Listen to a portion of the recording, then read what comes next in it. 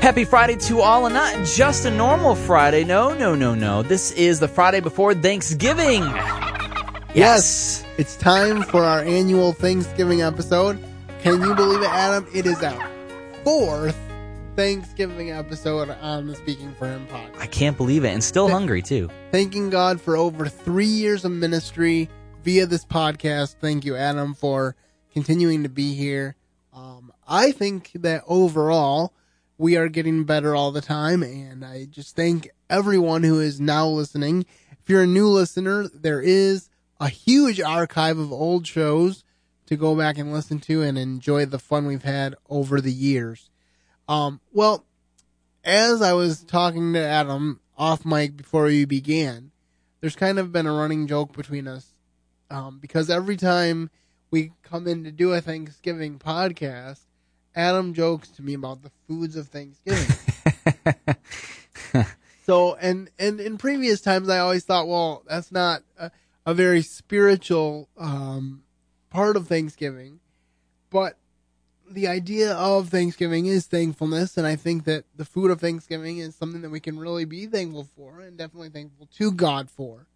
So that's what we're focusing on today, is the foods of Thanksgiving. And before we dig in, no pun intended, to our topic at hand, let's let Adam give us a quote of the day. And hoping my old tongue works all right.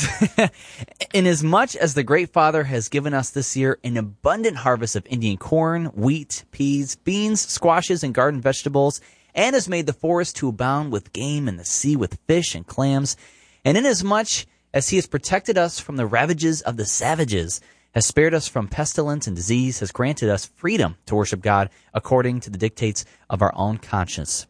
Now I, your magistrate, do proclaim that ye all pilgrims, with your wives and ye little ones, do gather at ye meeting house on ye hill, between the hours of 9 and 12 in the daytime, on Thursday, November 29th, of the year of our Lord 1623, in the third year since ye pilgrims landed on ye pilgrim rock, there to listen to ye pastor and render thanksgiving to ye Almighty God for all his blessings. That is from William Bradford, the ye governor of ye colony. Yes. Yeehaw. Wow. This was very reminiscent of the times that I have Adam read from the King James Bible.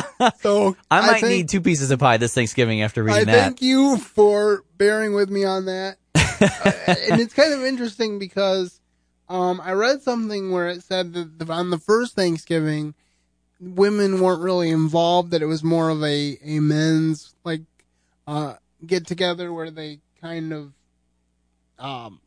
had official business to discuss.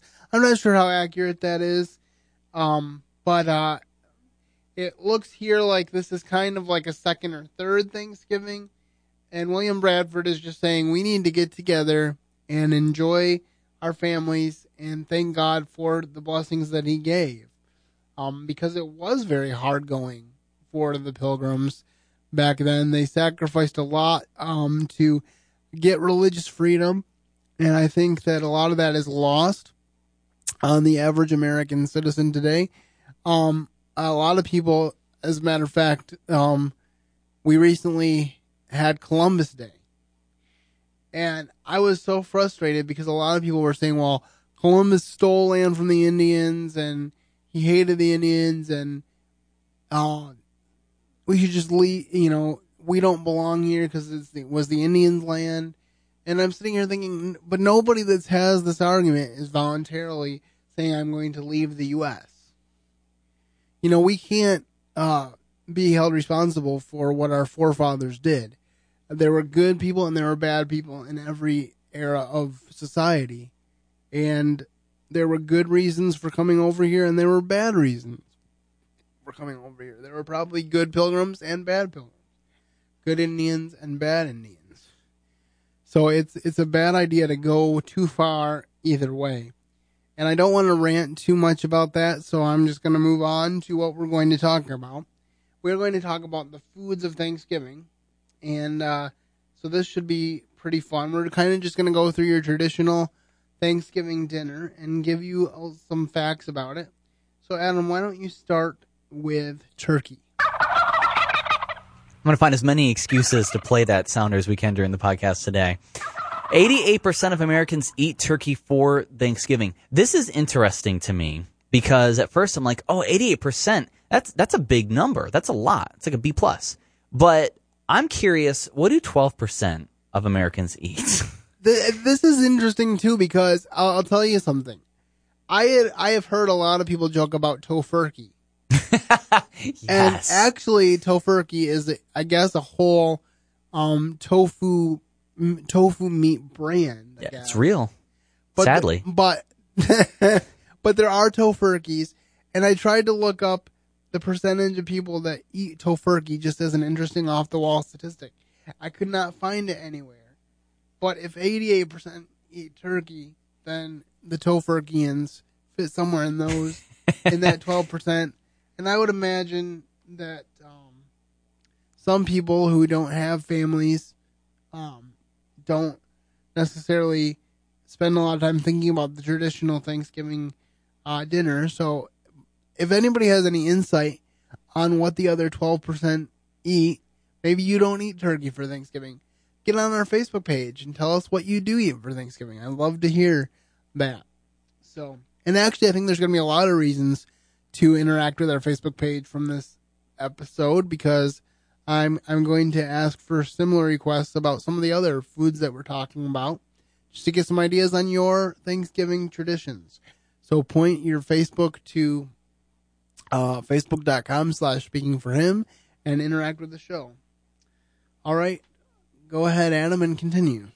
I thought it was interesting, too, that the first Thanksgiving historians actually weren't able to pinpoint if there was like a specific kind of turkey at that meal. They actually got the info from a letter written by Pilgrim Edward Winslow that mentions a turkey hunting trip before the meal. So that there's no drawing or picture that there was this turkey big fowl on the table. They just kind of got that from the hunting trip. So that's interesting. Like, what if it was chicken? What if it was a big steak or something? It's very interesting. I'm not sure what kind of fowl it was at the very first Thanksgiving. Maybe it was tofurkey. Who knows? Yeah. Well, I'm not sure if tofu was invented or discovered or whatever tofu is. I'm not even sure what tofu is here, but I'm not sure if it was in use at that time. Another thing about turkey, one of the reasons that it was popular, I'm just going to throw this out there, is that A Christmas Carol by Charles Dickens was published in 1843. And when that was published, one of the things that Scrooge does is he gives the Cratchits a big turkey. And so from that, turkey became more popular as well for the holiday table, either Thanksgiving or Christmas. So that's just another freebie for you on that. The next thing on our menu is stuffing. Why don't you tell us a little bit about that? No table is complete without it. And once again, looking back at the first couple Thanksgivings, there's actually no way of knowing whether the Pilgrims actually served stuffing at the original harvest feast.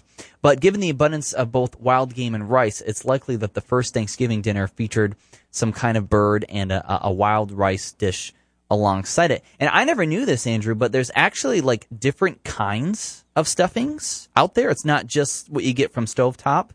There's also Boston cookbooks are known for oyster-based stuffings that became popular throughout time from even the 1700s. There's also special ones with leftover mashed potatoes that you mix with created fillings. It's interesting. I never knew that. I thought there was just kind of one way of making Thanksgiving stuffing, which was the brown stuff you usually eat. It's also interesting how regionally the name changes. Because some people call it stuffing, some people call it filling, some people call it dressing. Yeah. I just call it really good food. I call it seconds. So and I guess depending on what is in it makes it better or worse. So like you said, people have different varieties of stuffing, and some of it seems to be just putting a bunch of hodgepodge stuff together, and it might not be necessarily as good as some other stuffings. But that's just kind of interesting And then I just think some of the interesting things about using leftovers, like leftover sourdough, to create a bread base, and add a tang to the turkey. And cooks in the Pacific Northwest use seafood. You were mentioning oysters, but there's also clams used and mussels, which I don't know if I've ever had a mussel. I haven't either. So, and just a bunch of different things, and there's even one that talks from San Francisco, I think, that talks about sourdough and Dutch apples. Ooh. With having to do with stuffing. So that makes it a kind of a sweeter thing, kind of more of a dessertish stuffing, if you will. And that kind of leads us to our third member of the Thanksgiving traditional table, and that is cranberry sauce. Can't go wrong with this one at all. Do you ever do the thing where you have like a bite of turkey and a bite of cranberry sauce on the same fork? I was never a huge cranberry sauce person. I think I'm growing into it more as I have become an adult. But I was never huge on the cranberry sauce. But why don't you tell us a little bit about it? Well, cranberries are actually native to North America, and as a wild perennial, we know that Native Americans use cranberries as both food and medicine. So this was used for many different things before it was just another Thanksgiving side dish. It was widely accepted that the Pilgrims were introduced to the berry and its many uses by the Native Americans, in making the case for cranberries at the first Thanksgiving meal a stronger one. So interestingly enough, it wasn't even like a side dish to start. It was used for medicines and for other sources as the Native Americans used them. Yeah, it is interesting, and cranberries as a sauce and accompaniment to meat have been documented as a part of American culinary history as early as the 19th century. So we're talking about the 1800s. And recipes vary with instructions as simple as take cranberries and stew with sugar, to more involved productions that mold stewed cranberries into shapes. Now, I've never had a shaped cranberry sauce on the table, but that sounds kind of interesting depending on what you do with it. Yeah, I feel bad eating it after all that work. Could go many different directions. All right. Well, we covered turkey and stuffing and cranberry sauce. But what meal, Thanksgiving particularly, would be complete without either mashed potatoes or sweet potatoes?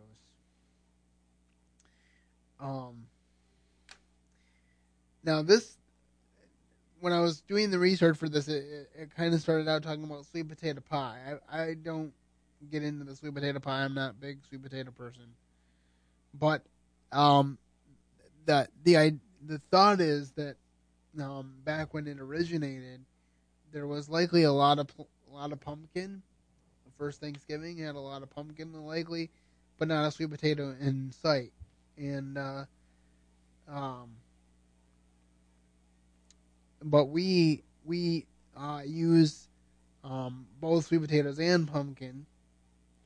And the interesting thing about that is, and we'll get into pies in a few minutes, but they wouldn't probably have had pie as a rule in those early Thanksgivings, because they wouldn't necessarily have had the resources to have the stuff to make the crust. So it's kind of like a pumpkin casserole, if you will, with like no crust or anything. And as I was kind of alluding to, the first Thanksgiving would not have had sweet potatoes because they didn't grow that well. Indians in the southern part of the soon-to-be United States and in South America would eat them, but not in the part where they landed in Plymouth. So pumpkin pie definitely predated sweet potato pie on the Thanksgiving table. Was there anything more about sweet potatoes that you wanted to add, Adam? Yeah, an interesting thing is sweet potatoes became part of the Thanksgiving tradition like more than 150 years after their first one. I didn't realize that sweet potatoes were so far behind of catching up compared to nowadays, because, every table you go to in America on Thanksgiving Day, there's a sweet potato casserole or sweet potato pie, like we were mentioning. So it actually was over a century before sweet potatoes and sweet potato pies really made its walk on stage on the Thanksgiving dinner for Thanksgiving. And mashed potatoes, moving along to my favorite potato. Mashed potatoes became an American staple in the 1700s, and potatoes are easy to grow, filling, healthy, and affordable. Now, this is one of those interesting things. I think potatoes are one of those things that you can eat healthy. Yeah. But who wants to eat a potato healthy? Like they say that the French fry is the number one vegetable in America. One of the few supersized vegetables we sell. But if you eat a potato correctly, it can be healthy, I guess. And as far back as 1747, Americans were mashing up potatoes with butter, milk, salt, and cream and dishing them on the Thanksgiving table. And we continue to enjoy both sweet potatoes and mashed potatoes on our Thanksgiving table. So do you usually have both of those, Adam? Definitely. My mom makes mashed potatoes, and she'll actually put a little bit of sour cream and milk in it and mix it together, and it gives it this really good taste with some garlic.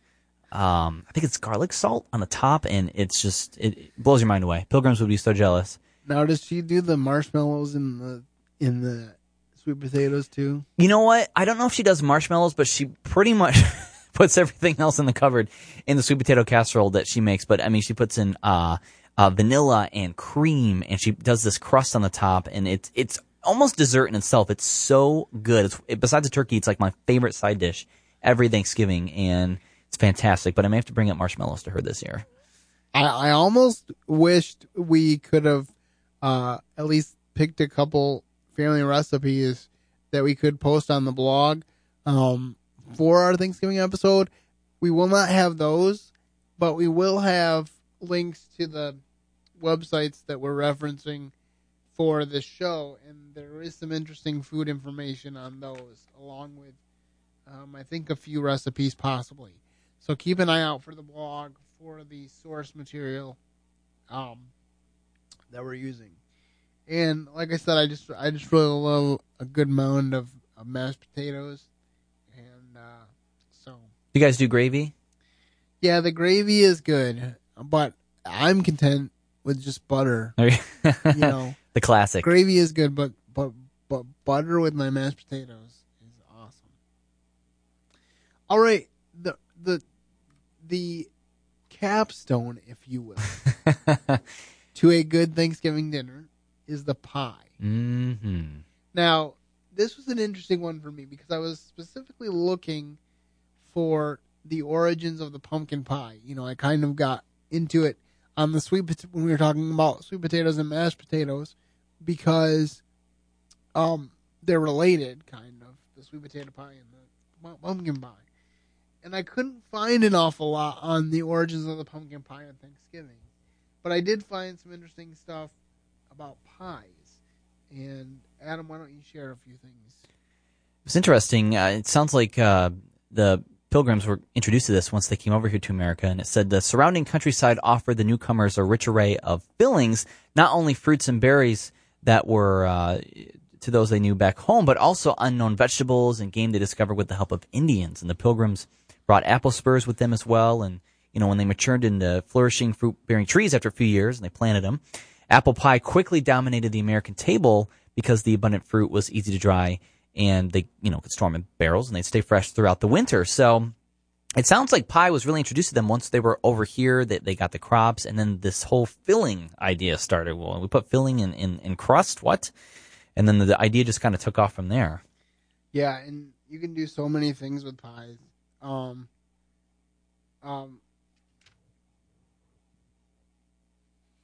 It says that pumpkin pies and pies sweetened with maple syrup were more specifically enjoyed in the northern states, and Native Americans taught settlers how to extract sap from maple trees which I'm not a big maple guy, but in combination with other things, I'm sure I know that it's better because I do like a good maple sausage. Yes. But maple sausage, at least as a general staple, did not make it onto the Thanksgiving table, so we won't go there right now. But I will say that this podcast may be inspiring future food-themed podcasts if we decide to go that direction.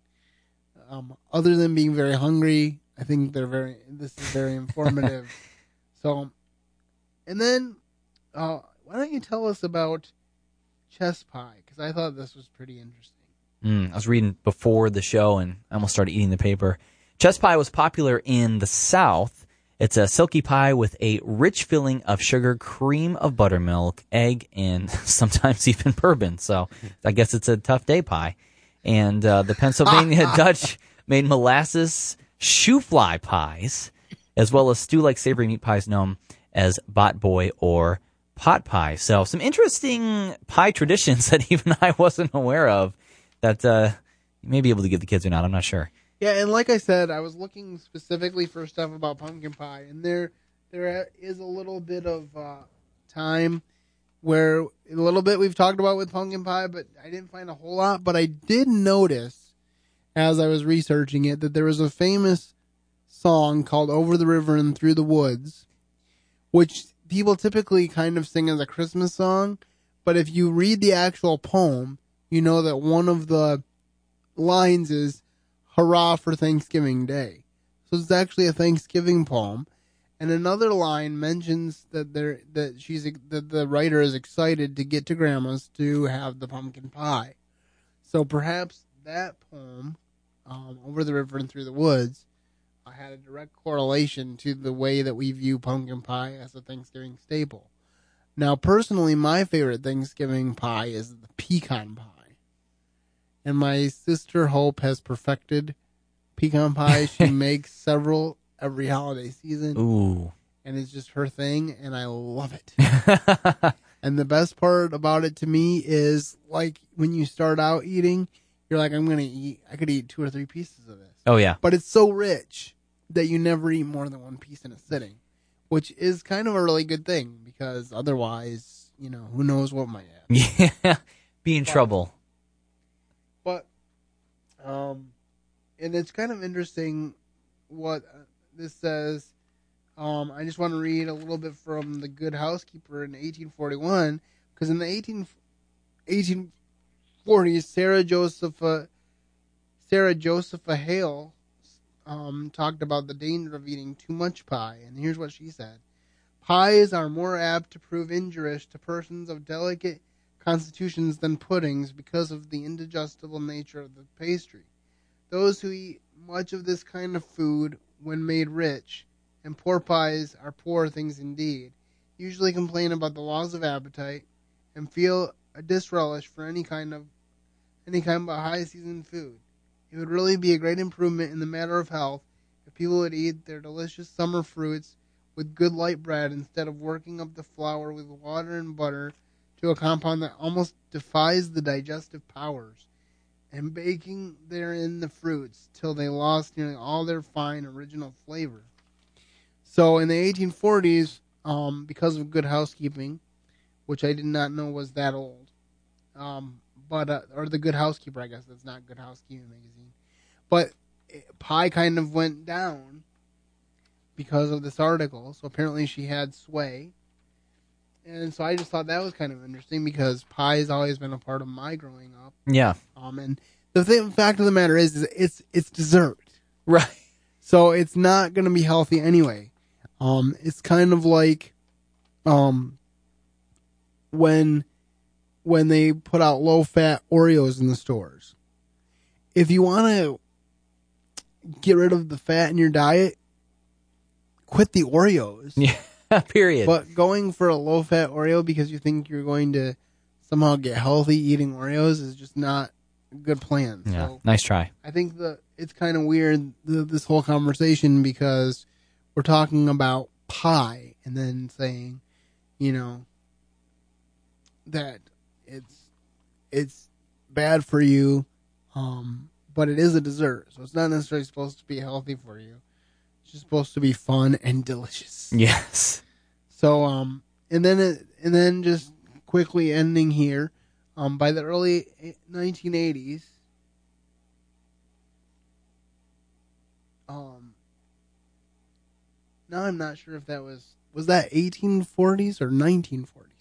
I think it was 1840s. Sounds like there was a big gap between 1840s and World War II. I was going to say, it seems like, so basically, according to this research, anyway, that seems like a long gap, 140 years where people didn't eat much pie. Yeah, but that seems impossible. According to this research that I found, it says, by the early 1980s, pies were rediscovered as Americans explored their culinary roots, and they eventually made a successful comeback into the American food culture. Now pies are embraced and celebrated as a symbol of America's abundance. In fact, one of the most popular days for baking and eating pies in America is the 4th of July, our nation's birthday, which I find interesting just because it's usually so hot on July 4th that who would want to be in a kitchen slaving over a hot stove making a hot pie. At least when you're making pies in November, it warms up the house, especially if you cook on a wood stove like my family does a lot of times in the winter. So you have to keep the stove going, which means you have to add more wood, which means the house is warmer. Yeah. And it smells good. Yeah. So it's a real plus. Fresh wood and pie. You can't go wrong with that. So, Adam, what do you think of our journey through the Thanksgiving table today? Oh, boy.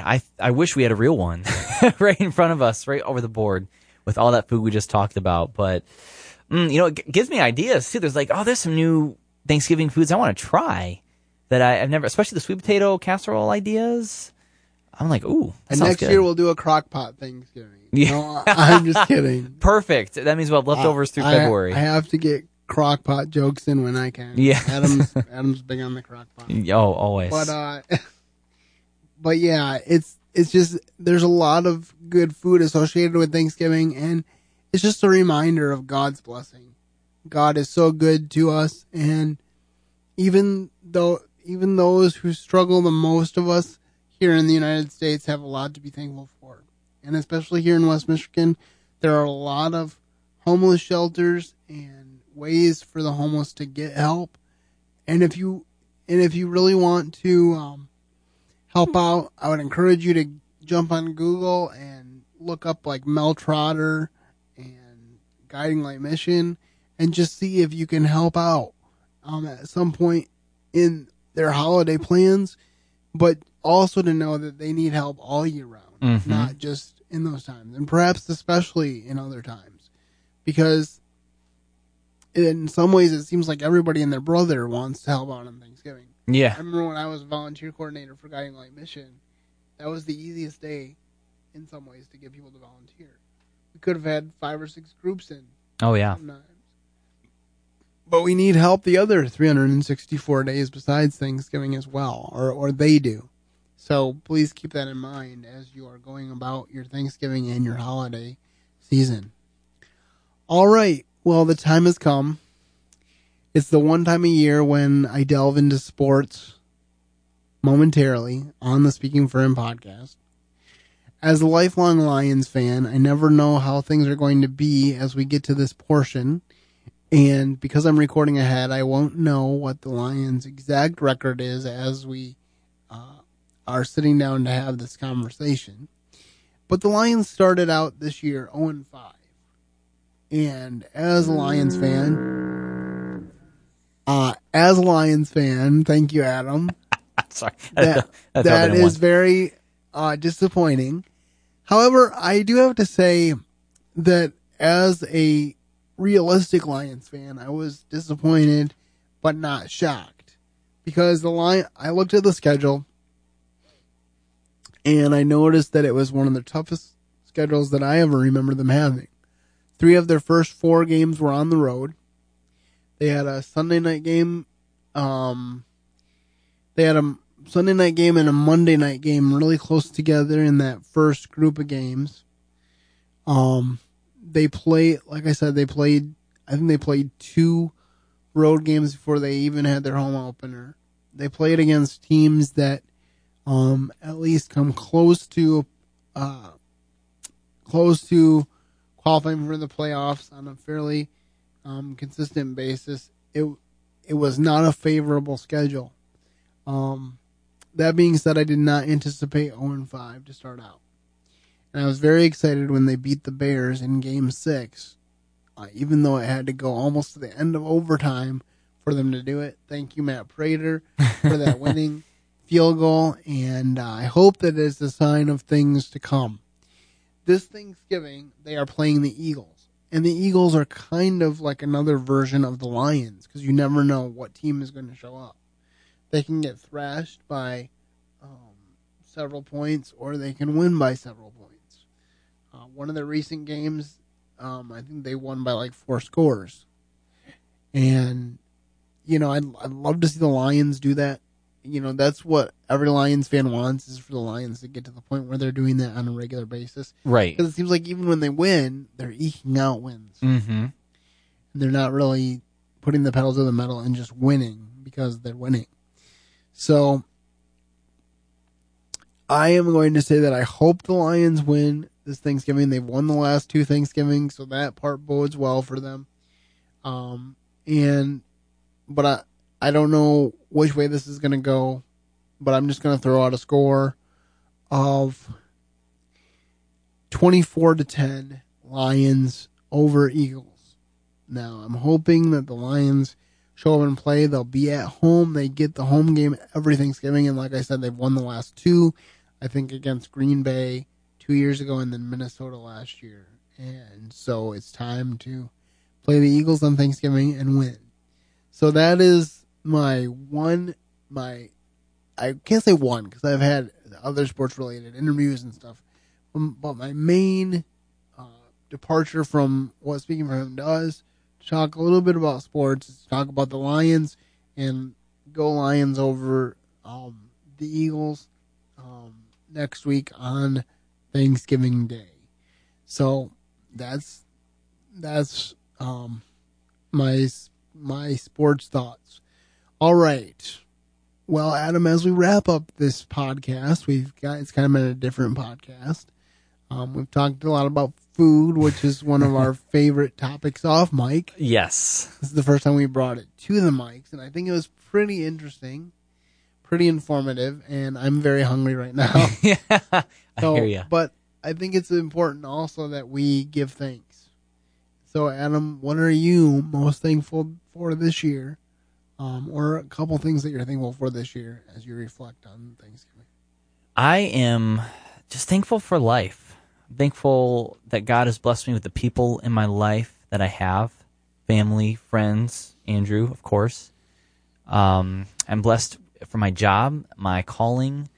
God's really allowed this to be a year where I've learned a lot about myself, have found more confidence in Him, which has allowed me to come out of my shell more and do more than I thought I would really ever do. Certain things I'm like, I would never go in front of people and talk or, talk on a microphone, but like He's given me the confidence to do that. So just thankful for life where He's leading me and for pie, of course, much pie.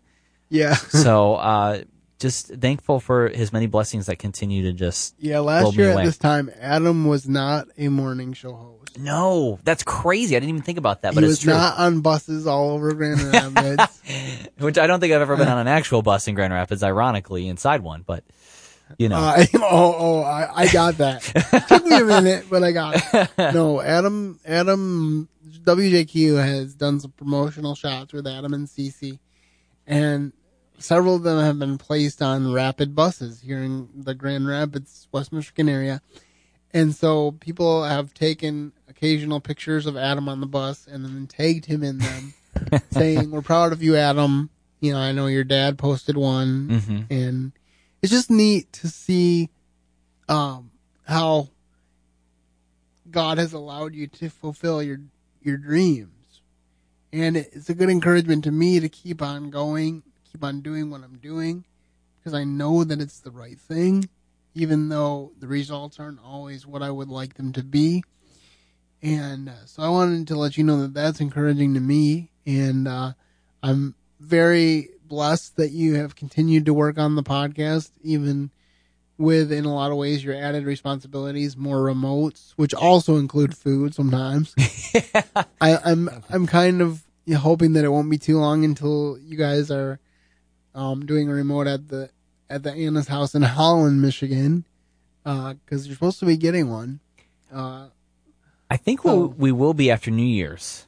So once you finally digest your Thanksgiving dinner, first week of January comes, you have room for Anna's house in Holland. So I will definitely keep you posted on my Facebook if I hear about the radio remote that Adam will be involved in. And if it's anything like the last time, Adam's going to have to wear a bigger shirt. Yeah, no jeans with a button this time. But we're digressing a little bit, but I just wanted to say that I'm very thankful that Adam continues to produce the podcast. Thankful to my mom and my sisters, who drive me to the studio every few weeks to do this podcast. Thankful so much to all the guests that have invested in this podcast, specifically to Naomi Van Harn, who's here 3 or 4 times a year. Yes, thank you. Doing the book club podcast, and thankful to Brad Lanzer of Lanzer Broadcasting, who is a silent sponsor of this podcast. Without the studio time and this equipment, this podcast would not sound nearly as good as it is. So thank you, Brad, for that. And I just want to also thank Ace and Jeff for their encouragement. I don't get to talk to them that much, but they are very encouraging when I do. And so I thank them for sharing the passion for radio that we do. I could just keep going on, and I know that you guys want to go on to your next podcast. So I won't continue to ramble, but I'm just so thankful for the people that God has placed in my life. And they've helped me get through some pretty rough times too. And we need each other. I think that's the biggest lesson that I'm learning all the time, is that we need other people. And this show would not be what it is without the myriad of people that never get on the mic, but have encouraged me to do this and to keep going. And I just want to thank you all and thank the Lord for giving me a voice and allowing me to use it for His glory. I want to echo the psalmist who says, "Give thanks to the Lord, for He is good, for His mercy endureth forever." My prayer for you this Thanksgiving is that you have experienced the mercy of God. If you have not, call out to Jesus Christ in faith and become a part of His family today. That would be the best Thanksgiving gift you could ever receive. For the Speaking for Him podcast, this is Andrew Gomison saying, keep serving the best of masters. Thank you for listening to today's episode. Your host has been Andrew Gomison, founder of Speaking for Him, alongside his co-host and executive producer, Adam McNutt. For more information on today's show and to leave us comments and voicemails, visit speakingforhim.blogspot.com. You can find Andrew's ministry at speakingforhim.com. That's speaking, the number 4, HIM. You can also interact with us at facebook.com/speakingforhim and on Twitter @SpeakingForHim. And when you look for us on iTunes and Stitcher, let us know what you think of the podcast by leaving a rating and review.